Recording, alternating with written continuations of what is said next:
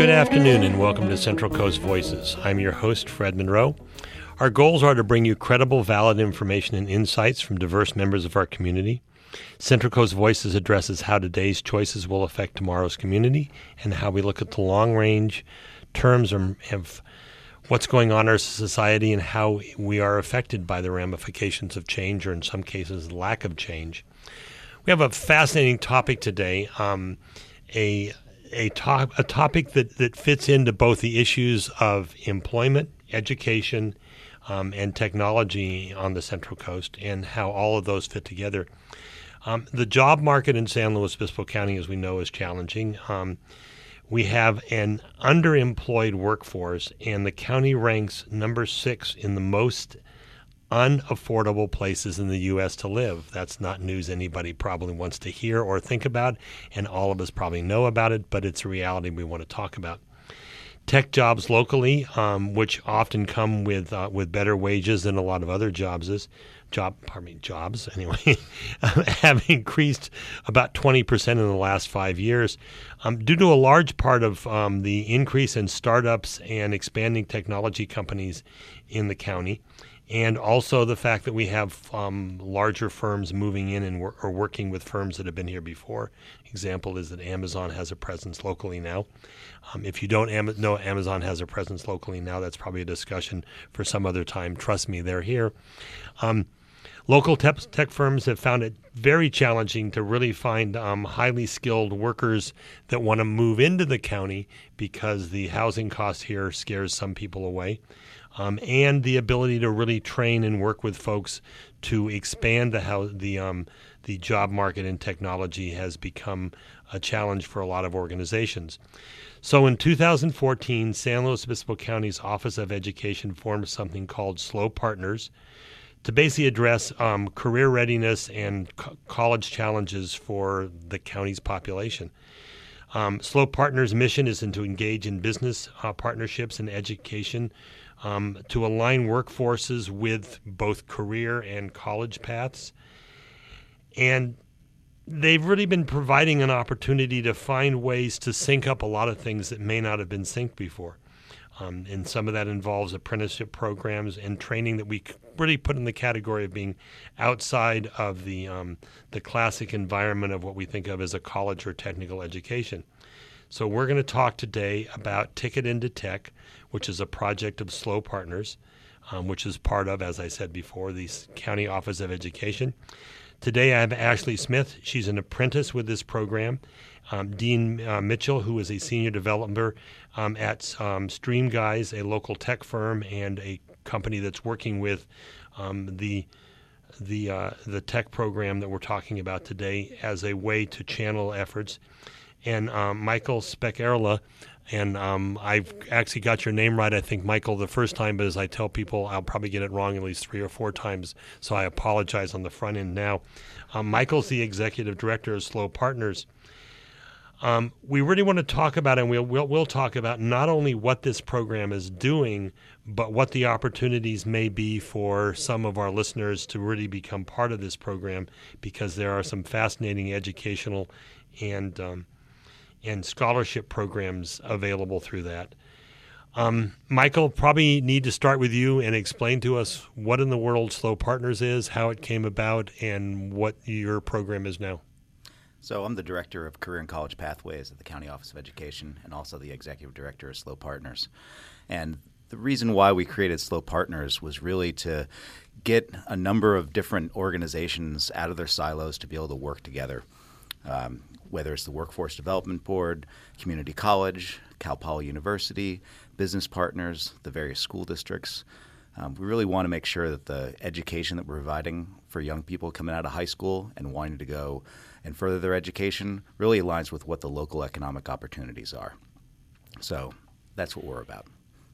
Is one of the first questions as I was looking at all the material we got, and we got a tremendous amount of material about your program and the reasons for it, was where does this, this is not part of Cuesta College. This is not part of a high school program. It's not part of a university program. So what is the format of how you work with students because I'm just wondering where your classroom is or your virtual classroom is. So with the apprenticeship program, we were awarded a competitive grant through the California Apprenticeship Initiative, and that's actually was funded through the Community College Foundation. And they were specifically looking for new and innovative apprenticeship programs in technology. So part of what the County Office of Education is doing by pursuing those types of grants is to really pilot and spearhead innovation in terms of training and education and curriculum. That's a great challenge. And a lot of the funding came from the Community College Foundation. Is there other funding with local firms coming to you to work to keep this program alive? Yeah, so what's important about the apprenticeship model is that the foundation grant money was able to get us the seed money to start the program, to initially train, recruit, and market the program. But then once we find the business partner who's willing to hire the apprentice, that business partner is paying for the wages of that employee. So that's where it's a nice match in meeting. It's really showing the validity and the credibility that the training is something that the business values. So most of the training is really in an on-the-job environment. There's a part of it you have to qualify for, but the actual day-to-day education is between people like Ashley and Dean working together. Yeah, with technology, the rapid changes that it really is going through, you really need that on-the-job component to really stay up to date. But apprenticeship always has a classroom component as well as an experiential on-the-job component, because really content is important, but the context of that content is even more important, and especially in technology where you've got really such a rapid pace of development that you've got to be in there on the scene and having that mentoring relationship and that experience with the company who's always out there problem solving and developing and adapting to what the business and the consumer needs are. People pay attention to you when you talk about this. I'm not being sarcastic. I mean, your ability to basically make this very clear, because I think for a lot of us who are not in technology, understanding how you can fit that together in a less than typical formal education is hard to figure out. A lot of us have kids, and we've grown up with kids that have become gamers and work with technology a lot, but how they get that information to then work with is unclear for some of us who, I'm the oldest person in the room, which is not a surprise, some of us who are older to understand how it all fits together. Dean, tell us how. Okay, we probably need an explanation of what Stream Guys are. By the way, that's not two words. But on your information, that's not two words. It's one word. Stream Guys. That's correct. Okay, one word. So, who are the Stream Guys, and how did you get involved with this? Well, Stream Guys is a content delivery network, and we've been around. So, what that means is we do a lot of like audio and video delivery online. So, we started off bringing terrestrial radio stations online, and we've been around for about 18 years, since 2000. We do the majority of NPR stations, including this one. We bring it online and stream live streams and make podcasts and available for on demand. Okay, I appreciate that clarification, because I was wondering whether or not it's a secret that basically if our listeners are listening to KCBX streaming on the internet, yes, or through one of their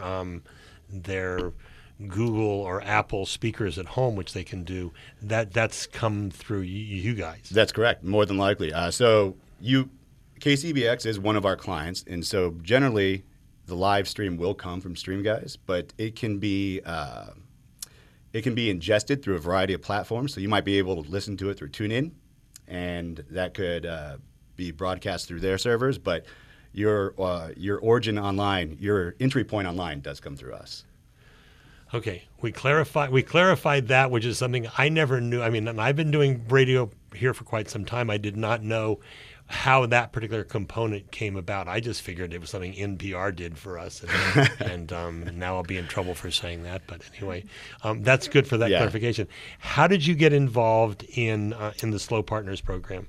Well, it's actually pretty interesting, and kind of as Michael and I were talking earlier, out of the blue, we opened an office down here in San Luis Obispo about a little over a year ago, and we were kind of interested in the tech scene down here. We went to the SLO Hot House, which Dan Weeks is a part of, and he kind of introduced us to a lot of aspects of the tech culture down here, and this happened to be one of them. So our COO gave him a call one day because we were looking for people to bring on board, and from there it just organically grew. We just gave a call, started a relationship, and since then have been bringing people onto the company for the office here. Okay. You brought up an interesting twist to this that I can't let go away. Sure. I'm sorry. So you're a national company. This is not your home office locally. What is the benefit of you having a presence in San Luis County? Because my hunch would be what you do for KCBX and other NPR stations, you can pretty much do from anywhere. That is correct. In fact, we're a global company. A lot of our clients are outside the United States. So we originate from Arcata, California, which is about a little over 500 miles north from here. An equally small town. An equally small town, yeah, exactly. So this is kind of right up our alley, San Luis Obispo, kind of like not the San Francisco or San Jose. Mm-hmm. But yeah, it was coming down to San Luis Obispo kind of opened up a lot of avenues for us since I'm not sure how much everyone knows about the Arcata area, but it can be kind of isolated. And so there was the opportunity to come down here where there's a large tech scene and a lot of people that are supporting that community, the tech community, and for us to start to get involved with that and expand our relationships and expand the people who we bring on and people we hire. Yeah, and we've had people on the program before talking about the San Luis Hot House, people both related to Cal Poly and Cuesta College and SLO Partners before, about how these pieces fit together, because it's one of the things I think that becomes, as an outside observer to this, that important for this community is most of what you're talking about doing doesn't need to be in a large city to do it. We have companies like MindBody. We have Amazon that has a presence here. It doesn't matter where they do what they're doing, so the community they're in can be a good fit based upon personal preferences as opposed to having to be in the middle of Silicon Valley. Oh, absolutely. Yeah, and you do see a lot of that down here, which surprised me at least when I first moved down here, that MindBody was here, a multi-million-dollar company. There's a lot of little, Amazon, of course, as you stated, but there's also a lot of little companies down here that are starting up that, surprised me that it would be here. Virtual reality companies, companies that you don't hear much about that do operations management, that kind of stuff. And you just find more and more of these companies that are thriving here just because they like the area as a personal preference. And then as you're starting to see more and more, at least over the year that we've been here, because of the community support that's offered to them. Okay. So how does this program give you the ability to have an apprentice, if you will, in your facility, or multiple apprentices in your facility to be part of this program? By the way, Ashley, this is all a setup, so you can't give me monosyllabic answers about what's going on when we get to you. So, okay. All right. Anyway. So it was great, and I'm going to reiterate something that Dan Weeks has said multiple times, and that just stuck with me the first time I heard it, is that he hires for attitude and trains for aptitude. Screen for attitude, train for there aptitude. There we go. Yeah, and that's an amazing statement once you think about it, because and I'm sure as many employers are aware, many people working on teams, it's the most difficult thing about bringing on a new team member is if that person has the attitude to stay with the team, to stay with them for a long period of time after they've been trained, because some of the most difficult parts of that is, bringing on a new team member is that if you bring them on and you spend the time to invest and train and then they decide to leave, or it's not for them, or it's, any variety of reasons, that's a lot. That's a big loss. Okay. So how long have you been part of this program? Let's see. I think a little under 8 months. I mean, a little You're under. part of our first cohort. Yeah. Okay. So we were right there at the beginning. Yeah. Okay. How many apprentices do you have working there? We have one directly, Ashley, and then we've had 2 other people that were part of the program that work with us currently. Mm-hmm. Yeah. Those were the graduates from our pre-apprenticeship. Right. I think so. That's what. Yes.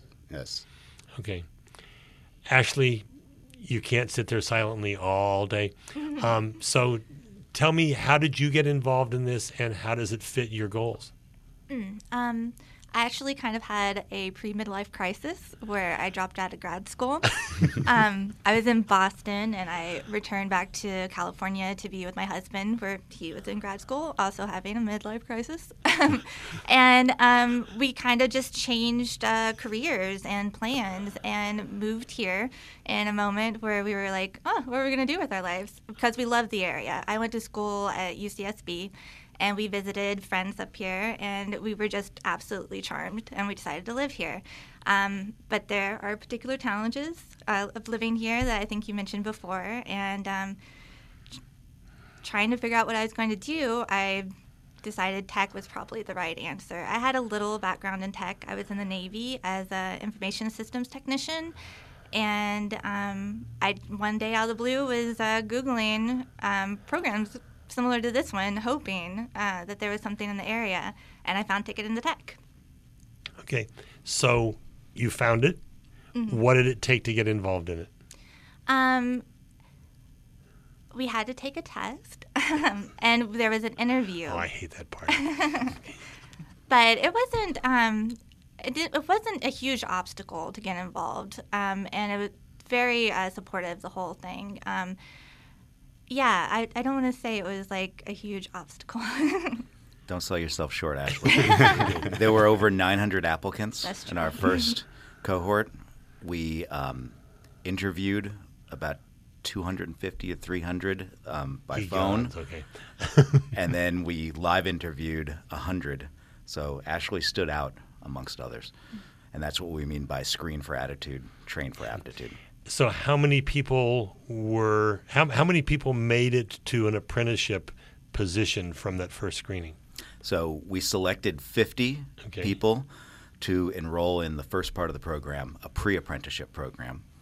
And that was an 8-week boot camp to get certified in CompTIA A+ certification, which is sort of a baseline certification for most IT pathways in which you know troubleshooting and customer service for computer specialists. And then we selected 30 of the 50 to be moved on to apprenticeship. And the apprenticeship program lasts how long? So the apprenticeship program then was another 6 weeks of intensive training, either in IT or in software testing, and then 1 year of on-the-job training. So they got additional certifications after the A+ certification. I want to remind folks, if you're just tuning in now, of course, this is Central Coast Voices on KCBX. We are talking about Ticket into Tech, which is a program that the SLO Partners, which is a program of the County Office of Education, is working with to basically put people in the tech fields into an apprenticeship program with, indeed, companies that are already doing that. We have a representative today from StreamGuys, that's Dean, and he actually is an employer, and Ashley, who's one of our apprentices, and Michael, who's the executive director of SLO Partners. And we probably all have a family member someplace that we wish would get involved in a program like this, and maybe in some cases that isn't possible because their attitude going into this is not what you need. But it's also not inexpensive. This is a program that costs about $17,000, I understand. But you have some scholarships, and we'll talk about that a little later. Do you find that most of your applicants are challenged by the cost? Or you have enough applicants who are not challenged by the cost that doesn't become a big factor? So it's with the apprenticeship that Ashley is involved in the first cohort, the IT and the software testing, those are grant funded, and those aren't the same cost as what the $17,000 mark is really for the software developer boot camp, which we just initiated this summer. So we've got varying levels of what the apprenticeship is, from the entry level, which is what we launched last year in terms of IT and software testing, and now we're coupling that with the software developer. So we have the beginning of the pipeline in terms of software, the software testing, and then the software developer. And Ashley's involved in that program as well this summer. Okay. A phrase shows up in the materials I got from you guys that I need some clarification on. It's the SLO Full Stack Academy Software Engineering Immersion Program. So this summer, we partnered with Full Stack Academy. They run a really successful coding boot camp in Chicago and New York, and they have some of the best outcomes among all the coding boot camps in the United States. And they are now in Chicago, New York, and San Luis Obispo. And so the boot camp prep program is a course that's free to see if you're eligible to make it through that kind of a program, whether to prepare you for the test to see if you're eligible for the Full Stack Boot Camp. Well, you clarified. I added a question in my own notes because I was trying to figure out what full stack means. So does full stack have a meaning other than it happens to be the name of the company? A full stack developer is someone who knows both back end and front end development. Did I get that right? You nailed it. That was perfect. You're the professional. Yeah, Yes. it's a word. It's like, something I felt like, gee, I don't want to go Google it and play with it. I really want to just get a definition from you guys when you're here. So I appreciate that. So pretty much, if you're competent in dealing with the full stack, you can handle any sides of the software development. Yeah. Generally, it is in reference, almost always in reference to web development, and usually there's two sides to that. You'll do the front end, which you look at when you go to a web page. The styling, the graphics, the kind of layout of that, and then the back end, which is kind of the engine that drives all the data that the front end gets. And previously, there was a pretty hard separation between the two. You did back end, you did a lot of coding, you weren't too worried about styling or looks, or you did the front end and you were more a designer. But now lately the two have become kind of integrated and connected, and so now a lot of people are full stack where they can do the entire, I'm just going to say an entire stack of technology that relates from all the way on the back end that's driving it all the way up to the front end to what people interact with. Just the thought scares me. I sometimes have trouble with my cell phone. Anyway, well, one of the one of the questions that we asked when we put out our questionnaire to people who are going to be guests on it is what misconceptions there are maybe about what you do and how it's done. And the glaring one that comes out for us with you guys is that there's a perception from a lot of the people who may be the best applicants for you that they need a tech background, and they don't. This is not about your background. It's about the attitude and perspective you bring to the table. Oh yeah, I mean, absolutely. You can't really train for attitude that you bring. So that's a key component. But also, the advantage of having somebody that's a hybrid position that comes from another background that knows something else professionally, and then to come into tech and to marry those two together, the skills that you can contribute to the team from having that synthesized background with tech is invaluable. Ashley, it's radio. You have to talk. You can't just shake your head.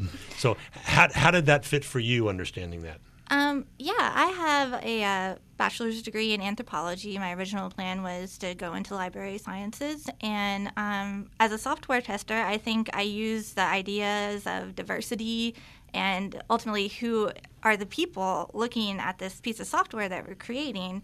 I have to keep that in mind because it's not just one person. And that's a big part of what I do. And what is the learning path for you on this whole process from today or from when you started in this to the point at which you are out there in a specific job that's not a apprenticeship based position? What does that timeline look like, and what's in the timeline for you? For me, I'm really hoping to be a developer. I am enrolled in the night classes with CodeSlow for the full stack prep, and I'm hoping to get into full stack and eventually become a developer. As a software technician, is given like a real insight of what kind of what developers do and the work that they do every day, and I think I can do that. So it's been a great experience. Okay. You said that your Navy background was in IT, with some IT factors involved in that too? It was, imagine a call desk or a help desk, but it was on a Navy destroyer. That's what I did. I was in the Navy, and the concept of having a customer service desk on a destroyer, even for me having been in the Navy and stationed on a ship, just doesn't fit in what I would perceive. But that was also pre-tech days, so but that's understandable from that standpoint.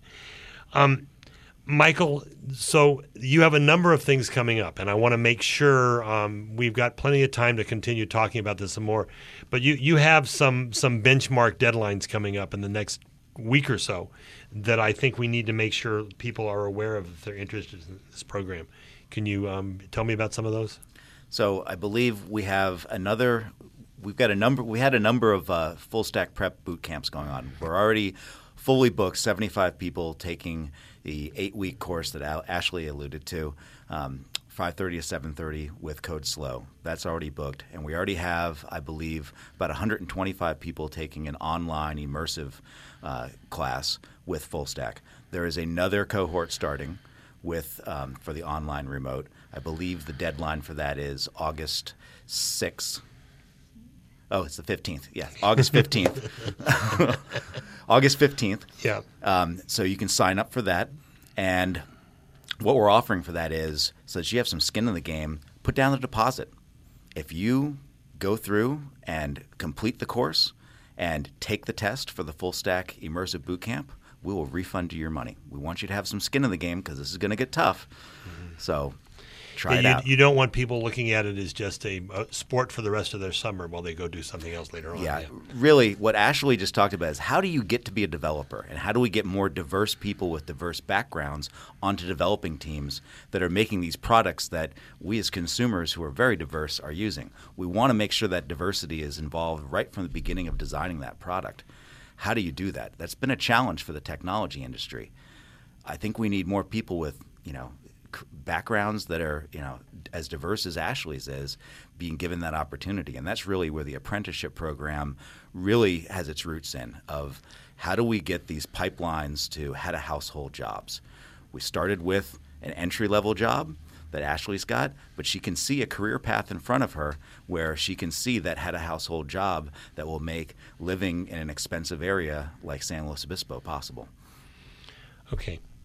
So, Dean, when you have Ashley as a new apprentice coming into your environment, what do you start with? What did day one look like? And oh boy. By the way, since she's sitting here, we can let her tell us what day one was also. Yeah. But I'm curious what you had set up, because your expectation and Ashley's expectation were probably both as high and as intense, but may have been drastically different. Oh, I'm sure it was. I'm sure the reveal as to what developers actually do every day was quite surprising. It's not nearly as secretive or clandestine or highly skilled as you would assume. But no, we the first day is for a while actually. It was just getting some exposure to what we do, the systems and to how we operate. So a lot of it, and I repeatedly said this to Ashley when it started, is you don't have to understand this right now. I'm just showing it to you, and after a few times, you'll get used to seeing it, and it will become, you'll start to finally grasp exactly what you're saying. And what I'm referring to is like different systems, the back end code, and how it works. You don't have to understand it or grasp it all at once. Just, hey, this is what the code looks like. This is what the servers look like. And so just getting some exposure to that kind of material, and then slowly adapting from there to, and now this is how they function together, and this is how you're going to operate with them, and then slowly building on that. Okay. So tell me about day one. Day one. It wasn't as overwhelming as I thought. It was really good. Day one was I got to see what Dean was doing, and it did feel a little incomprehensible at first, but after day one, it certainly got a lot easier. I think I read in some of your promotional material that coding is a lot like cooking, and I really believe that to be true. Like, for me, it can be uncomfortable. You just got to be uncomfortable and learn a new thing, and that's the approach that I've taken. Well, my computer skills, as I've said, are very limited. I have worked with some very limited HTML for a website I happen to have for a music hobby I have. And my observation is, the good news is, I realized very early, is that if I went in and did some coding of something, as long as I didn't publish it, I could play with it forever and look at it and tweak it. And so it's not like if I'm cooking something, I either burn it once and throw it out or get it right the first time. So I'm looking at it from a layman's standpoint, the ability to kind of test and experiment for someone who's coming into this new is probably better than a lot of other career paths. I think so. I think it is, because we're working with a team. And when you're working with a team, like, it's not just your error. It's like it's everybody's error. So everybody works to catch it. And the one thing about code, too, is that you don't have an end product. You don't have a cake that you just immediately eat. You're always tinkering with that cake. So there's always room for improvement. And that's really, that takes the edge off, I think, a little bit, because nobody's really demanding perfection. Yes, it should work, but you're always perfecting this work in progress. So when, Dean, with the process that you're working on, you have a product that, for lack of a better way of putting it from a layman's standpoint, shouldn't have to change very much. Actually, it changes quite a bit. Well, yeah, that's where I was going. Continuously my hunch evolving. is it's changing, because I would say if it works today and it works with, let's say, streaming KCBX to the world, what do you need to do to look at how you're doing that now that may be different than how you want it to be? So that's actually very interesting, because we find what we want it to be through its interaction with the people that use it the most. So like KCBX, I mean, we get the majority of our developments and our improvements from the actual users suggesting stuff to us. Just to piggyback off what Ashley said, there's one of the great things about, the most attractive things about the job and working with a team is every developer is different, and they bring something different to it. So you may be looking at code and think, oh man, this is terrific. I wrote something that cannot be improved upon. And then one of the other developers comes and looks over your shoulder and makes a simple statement recommendation, and it improves 10 times over. So everybody brings something to the table that can add to the code, and that makes it a continuously evolving product. And again, actually makes it invaluable for the skills that come from synthesized backgrounds. So you get that diversity. A lot of the times coders will look at something, and I know the rest of my development team sitting back, probably listening to this, will agree, is that there will be times when we build stuff and it makes sense to us, and we thought we built the best interface or the best feature, and then it's totally unusable by the end user, or maybe they have some improvement and ask why you did this. So getting that insight. Okay. So having someone on your team that didn't come from a tech background, or, for lack of a better way of putting it, hasn't been doing tech since they were 7 years old, and therefore they've got 20 years of tech experience, and that's all they've done. The outside perspective to the team, which helps in probably anything. Sure, absolutely. I've always kind of felt like all the tech people were just together with all the tech people, and and we didn't quite know what they were doing. But I'm sure that's a scenario in some areas, yeah. But no, that outside perspective absolutely is advantageous. It gives you something that you may not have caught, just like I was saying, where someone comes over and suggests a piece of code or an alteration to your code that improves it. So having that outside perspective absolutely helps us. Okay. Michael, I want to get back to some of the things you talked about with as far as how the screening process and what you're really looking for people to be part of this program. Because when I look at the, some of your folks sent along some Bureau labor statistics information about this particular type of job market and how it's basically going to grow by 24% over the next 10 years. But one of the things that's in here is it really says that typically the entry-level position for most people working in tech development fields is indeed a degree in technology from a college.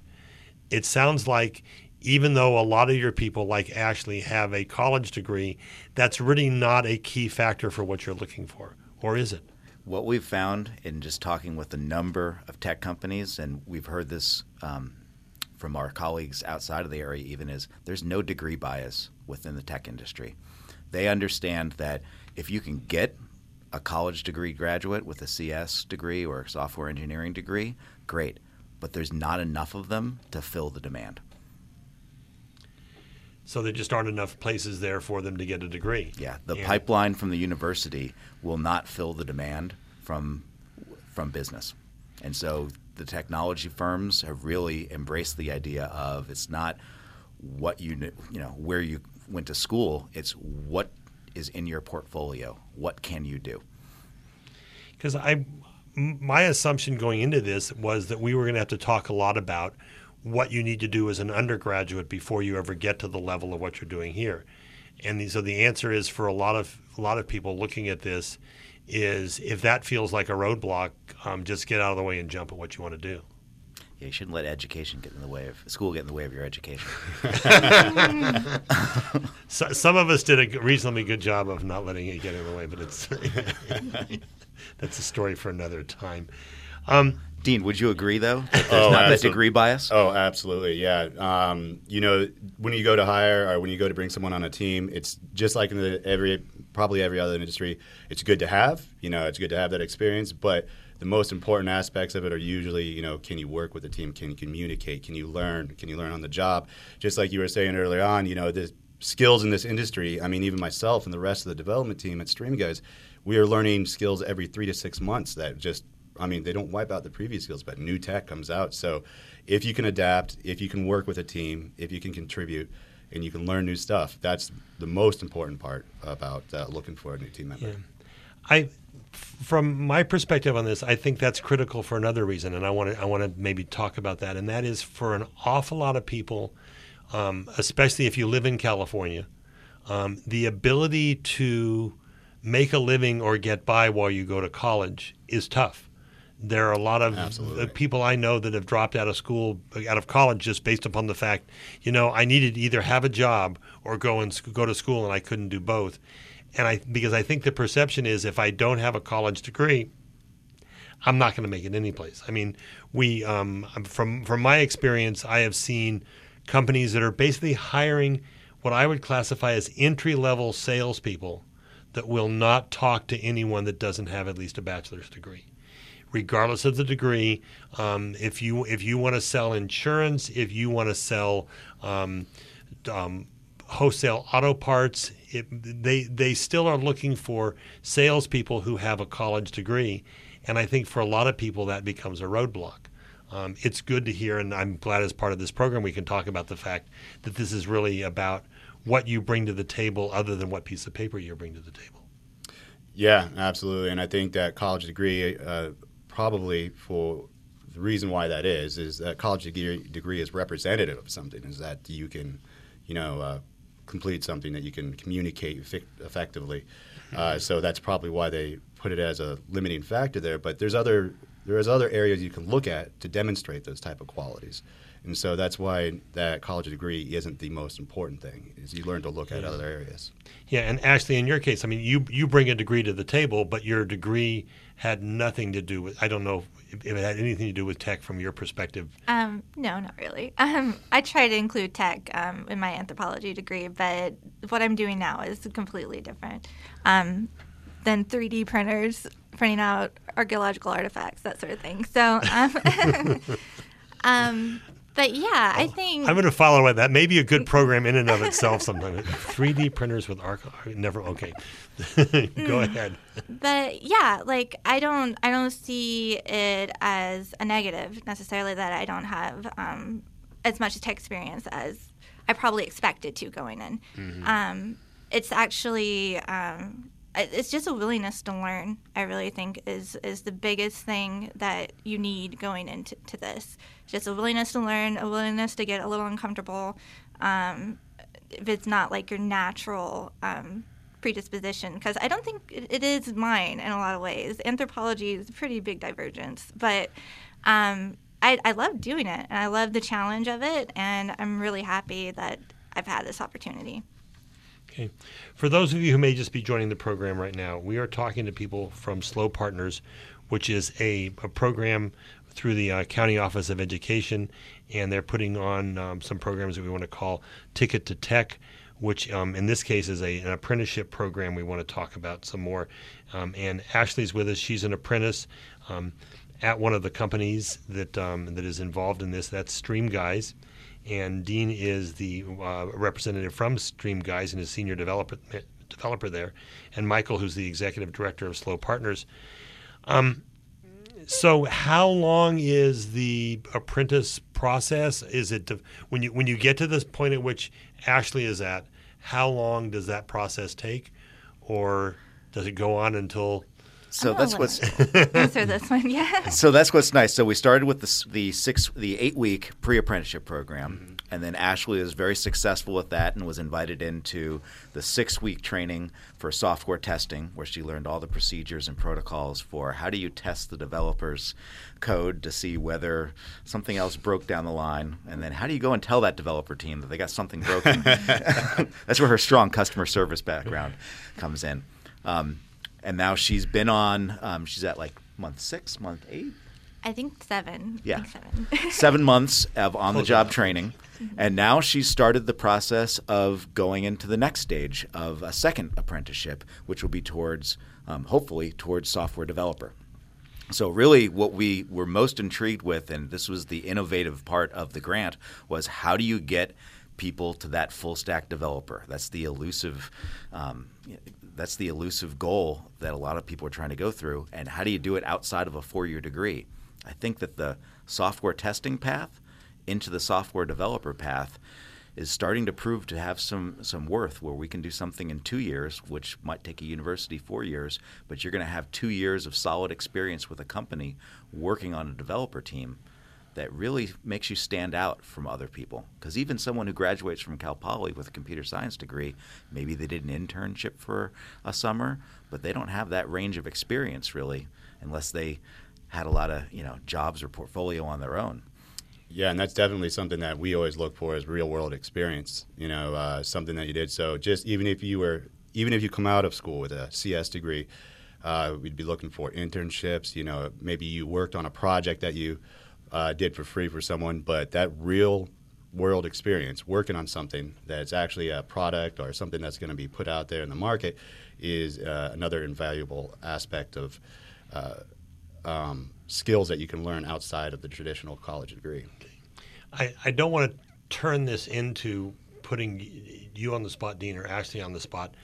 I'm wondering, do you either of you look at this from a standpoint of gee, you have an apprenticeship with your firm now, and what you're looking at is the potential for that apprentice to evolve into a specific job with you? Oh, yeah, absolutely. Yeah. I mean, even before, as Ashley joined the team, we're already looking at, we were already looking at that track as to where she goes from, after the joining and then, after the software testing, if you like it, because you're never really sure if, you might get behind and see the code and go, nope, you know what, no, not for me. But so, just dynamically adapting to how, you're enjoying the job and then how progressing and the needs of the company. But yeah, absolutely. We're very much about that. So that's a possibility. And the flip side for Ashley may be, because you talked about wanting to go into to library science, is maybe at some point you might decide to look at a firm that specializes in library and technology cataloging, as opposed to streaming audio. God, I would love to go back to library science in a way. Yeah. Okay. But yeah. Dean, I'm sorry if I just pushed the idea in the head. Yeah, I'm sorry about that. Okay, go ahead. I'm sorry. Yeah, Go ahead. I'm approaching this as I am here to learn, and all these opportunities that are given to me by Ticket to Tech or Stream Guys, this really is for me a progression, a way to plan out my future, and each is a little stepping block to get where I want to go. But yeah, I think I would really like to stay with Stream Guys, though. It would be amazing if I could stay with Stream Guys. They have a great culture where people can move up the ranks, and I'm really glad that happens. And just they have a culture of people staying for a while and making a career out of something. That's really attractive to me. So I have a lot of options now. Yeah, just for example there, I've been with the company for 8.5 years now, and I started as a frontline tech support for them and have moved up over the time to be a senior developer. So it is a culture of promoting from within and promoting people to succeed from within as well. Yeah. Michael, what other firms in the area are you working with? I know in some of the notes I saw that that you have some people who are apprenticing with Rabobank, I believe, down in Santa Maria. Yeah, we have 18 local companies that we're working with. Okay. Rabobank has their regional tech center is in Santa Maria, and we have a software tester down there and an IT specialist. We have a software tester at Amazon locally. We have a number of startups. We have White Fox Defense. We have a software tester with them.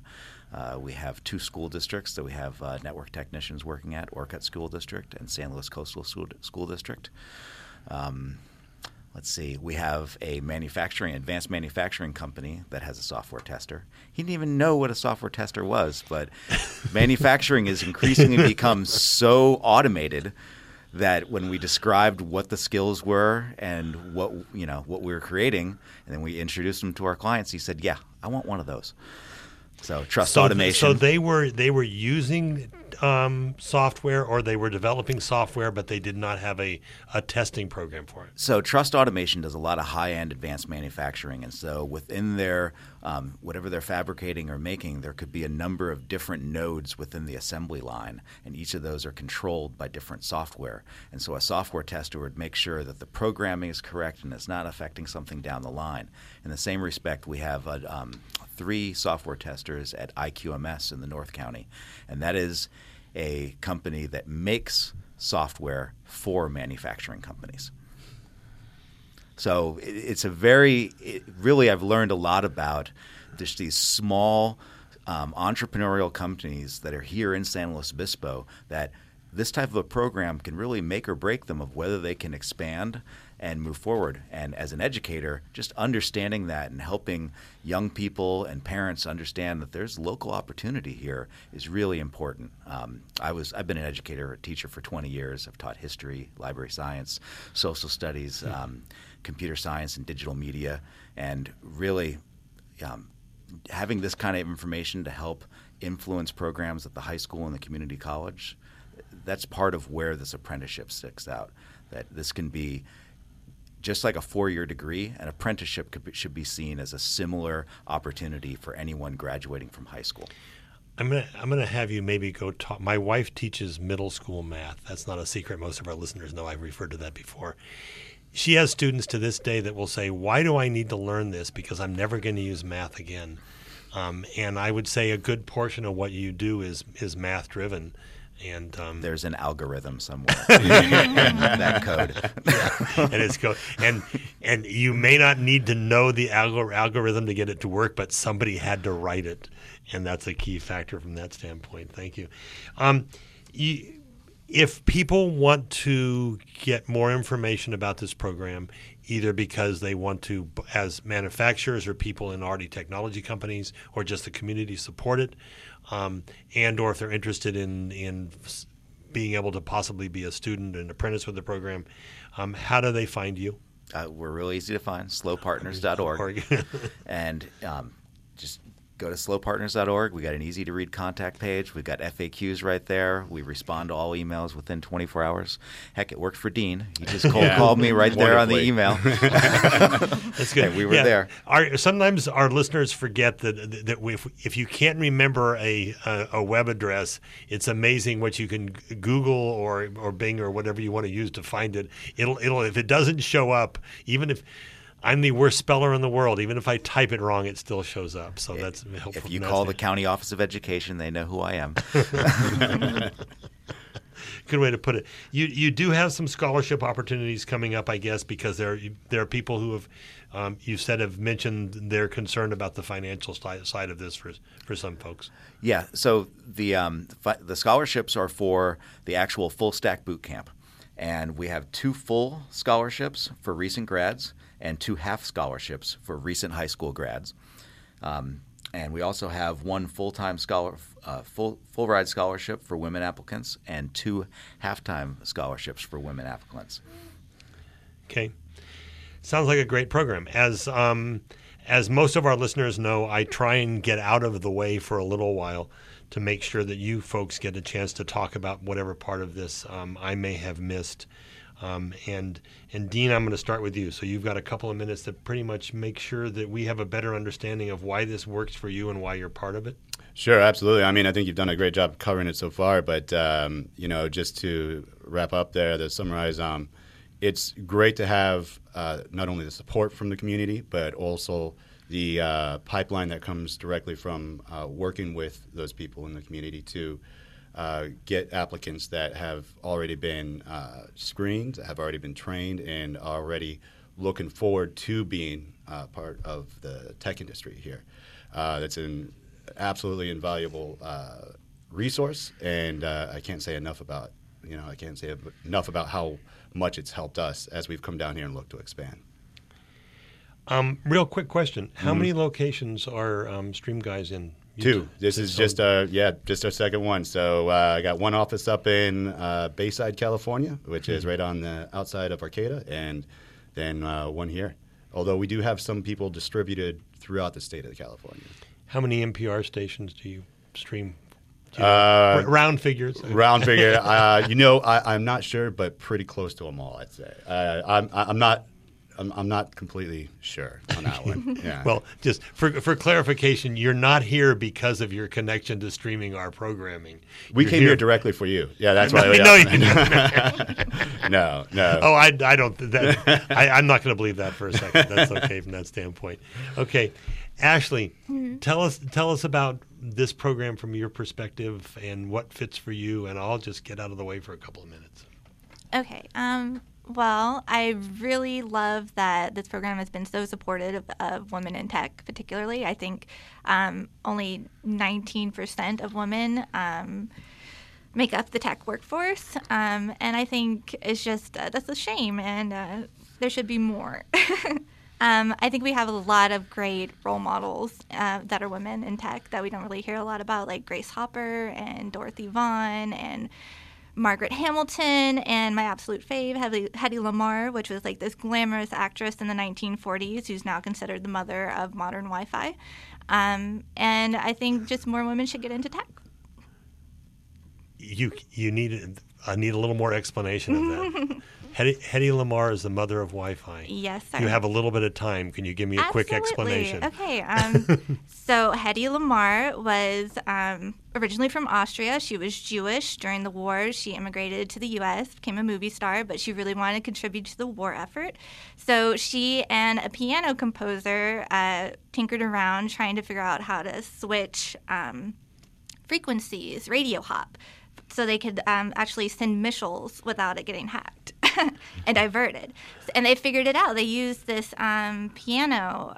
What is it? When they're automatic pianos, they have player pianos. Yeah. They used that to achieve radio hopping. And like they didn't use it during the war, but the Navy ended up using it later. Fascinating. Thank you for sharing that with us. That is absolutely fascinating. You're welcome. Okay. Michael, you're the guy that's the point man for this because you're the one that really knows how this works and why it does. And so you're on. Give me a couple of minutes to explain what we need to know. Yeah, Ashley really gave you a couple of other stories on why it's so important that we bring in such diverse talent and diverse viewpoints into tech, because that's how you really are able to solve problems. You can always say, "Oh, we're looking for creative problem solvers," but this is the type of program with apprenticeship where an apprentice is given the opportunity to gain experience. a business is given an opportunity to give that experience and embrace that diversity on their team, and it's a win-win situation for both where each side gets a return on investment. The apprentice gets that experience that can go towards any job, but most likely it builds loyalty with the business that they're working with, and the business really sees that they've got a career and talent and a pipeline in front of them that they can really start preparing for their business. That's why we're offering these scholarships. We're looking for recent high school graduates as well as women applicants to tech. Apply by August 15th. Go visit the SLO Partners website. Lots of FAQs there. Contact us if you need us. It's a great program. I think the fact that our County Office of Education is doing this is speaks well for the progressive nature of San Luis County, because I guess I can say this and I won't make you responsible for it. I'm wondering why there's not programs like this going on with kids out of high school and kids in high school in San Jose, because I think a lot of the large tech companies in the larger cities, in my opinion, have kind of turned their back on whether or not they want to work with some young people to do this. So there are other programs like this throughout the state. We actually have a larger number of employers working with us than other areas. I'll thank our superintendent-elect, Dr. Brescia, for embracing this entrepreneurial spirit as well as my own entrepreneurial spirit. But I think the difference what we've found here in San Luis Obispo is we've got the employer partners. A lot of our the other grants that won up in the Bay Area, they're doing a good job of training, but maybe it's just the sharky nature of the Silicon Valley that the employer partners are not quite stepping up to the table. But here locally, I think our local employers are really embracing this idea of what apprenticeship means for future careers locally grown. Great. Thank you, Michael. I appreciate it. This is Central Coast Voices. We thank you for joining us today. I want to remind you that this is a production of Action for Healthy Communities, which is a project of the Community Foundation of San Luis Obispo County, along with KCBX Public Radio. Chris Kington Barker and I alternate weeks. She'll be with you next week. She has a fascinating program. We don't have a list of her guests verified yet, but she's going to talk about the implications of people perceiving that fake news is fake news and how it affects both our society and how it taints information we're working with and how effective that perception is or is not for our ability to really hear the truth. That'll be her program next week. Action for Healthy Communities is underwritten by a grant from Joan Gillert Sargent, and we appreciate her support. You can reach us at voices@kcbx.org or 805-543-2323. Thank you today to my guests, Ashley, Dean, and Michael, for a wonderful program. Coming up next is This American Life. This has been a wonderful opportunity to share with you some real technology innovations going on in our county and remind you that that's basically a regional-wide situation, because this program is working with companies in the Santa Maria area also, and working with companies that have a national presence. Thanks very much for being with Central Coast Voices today.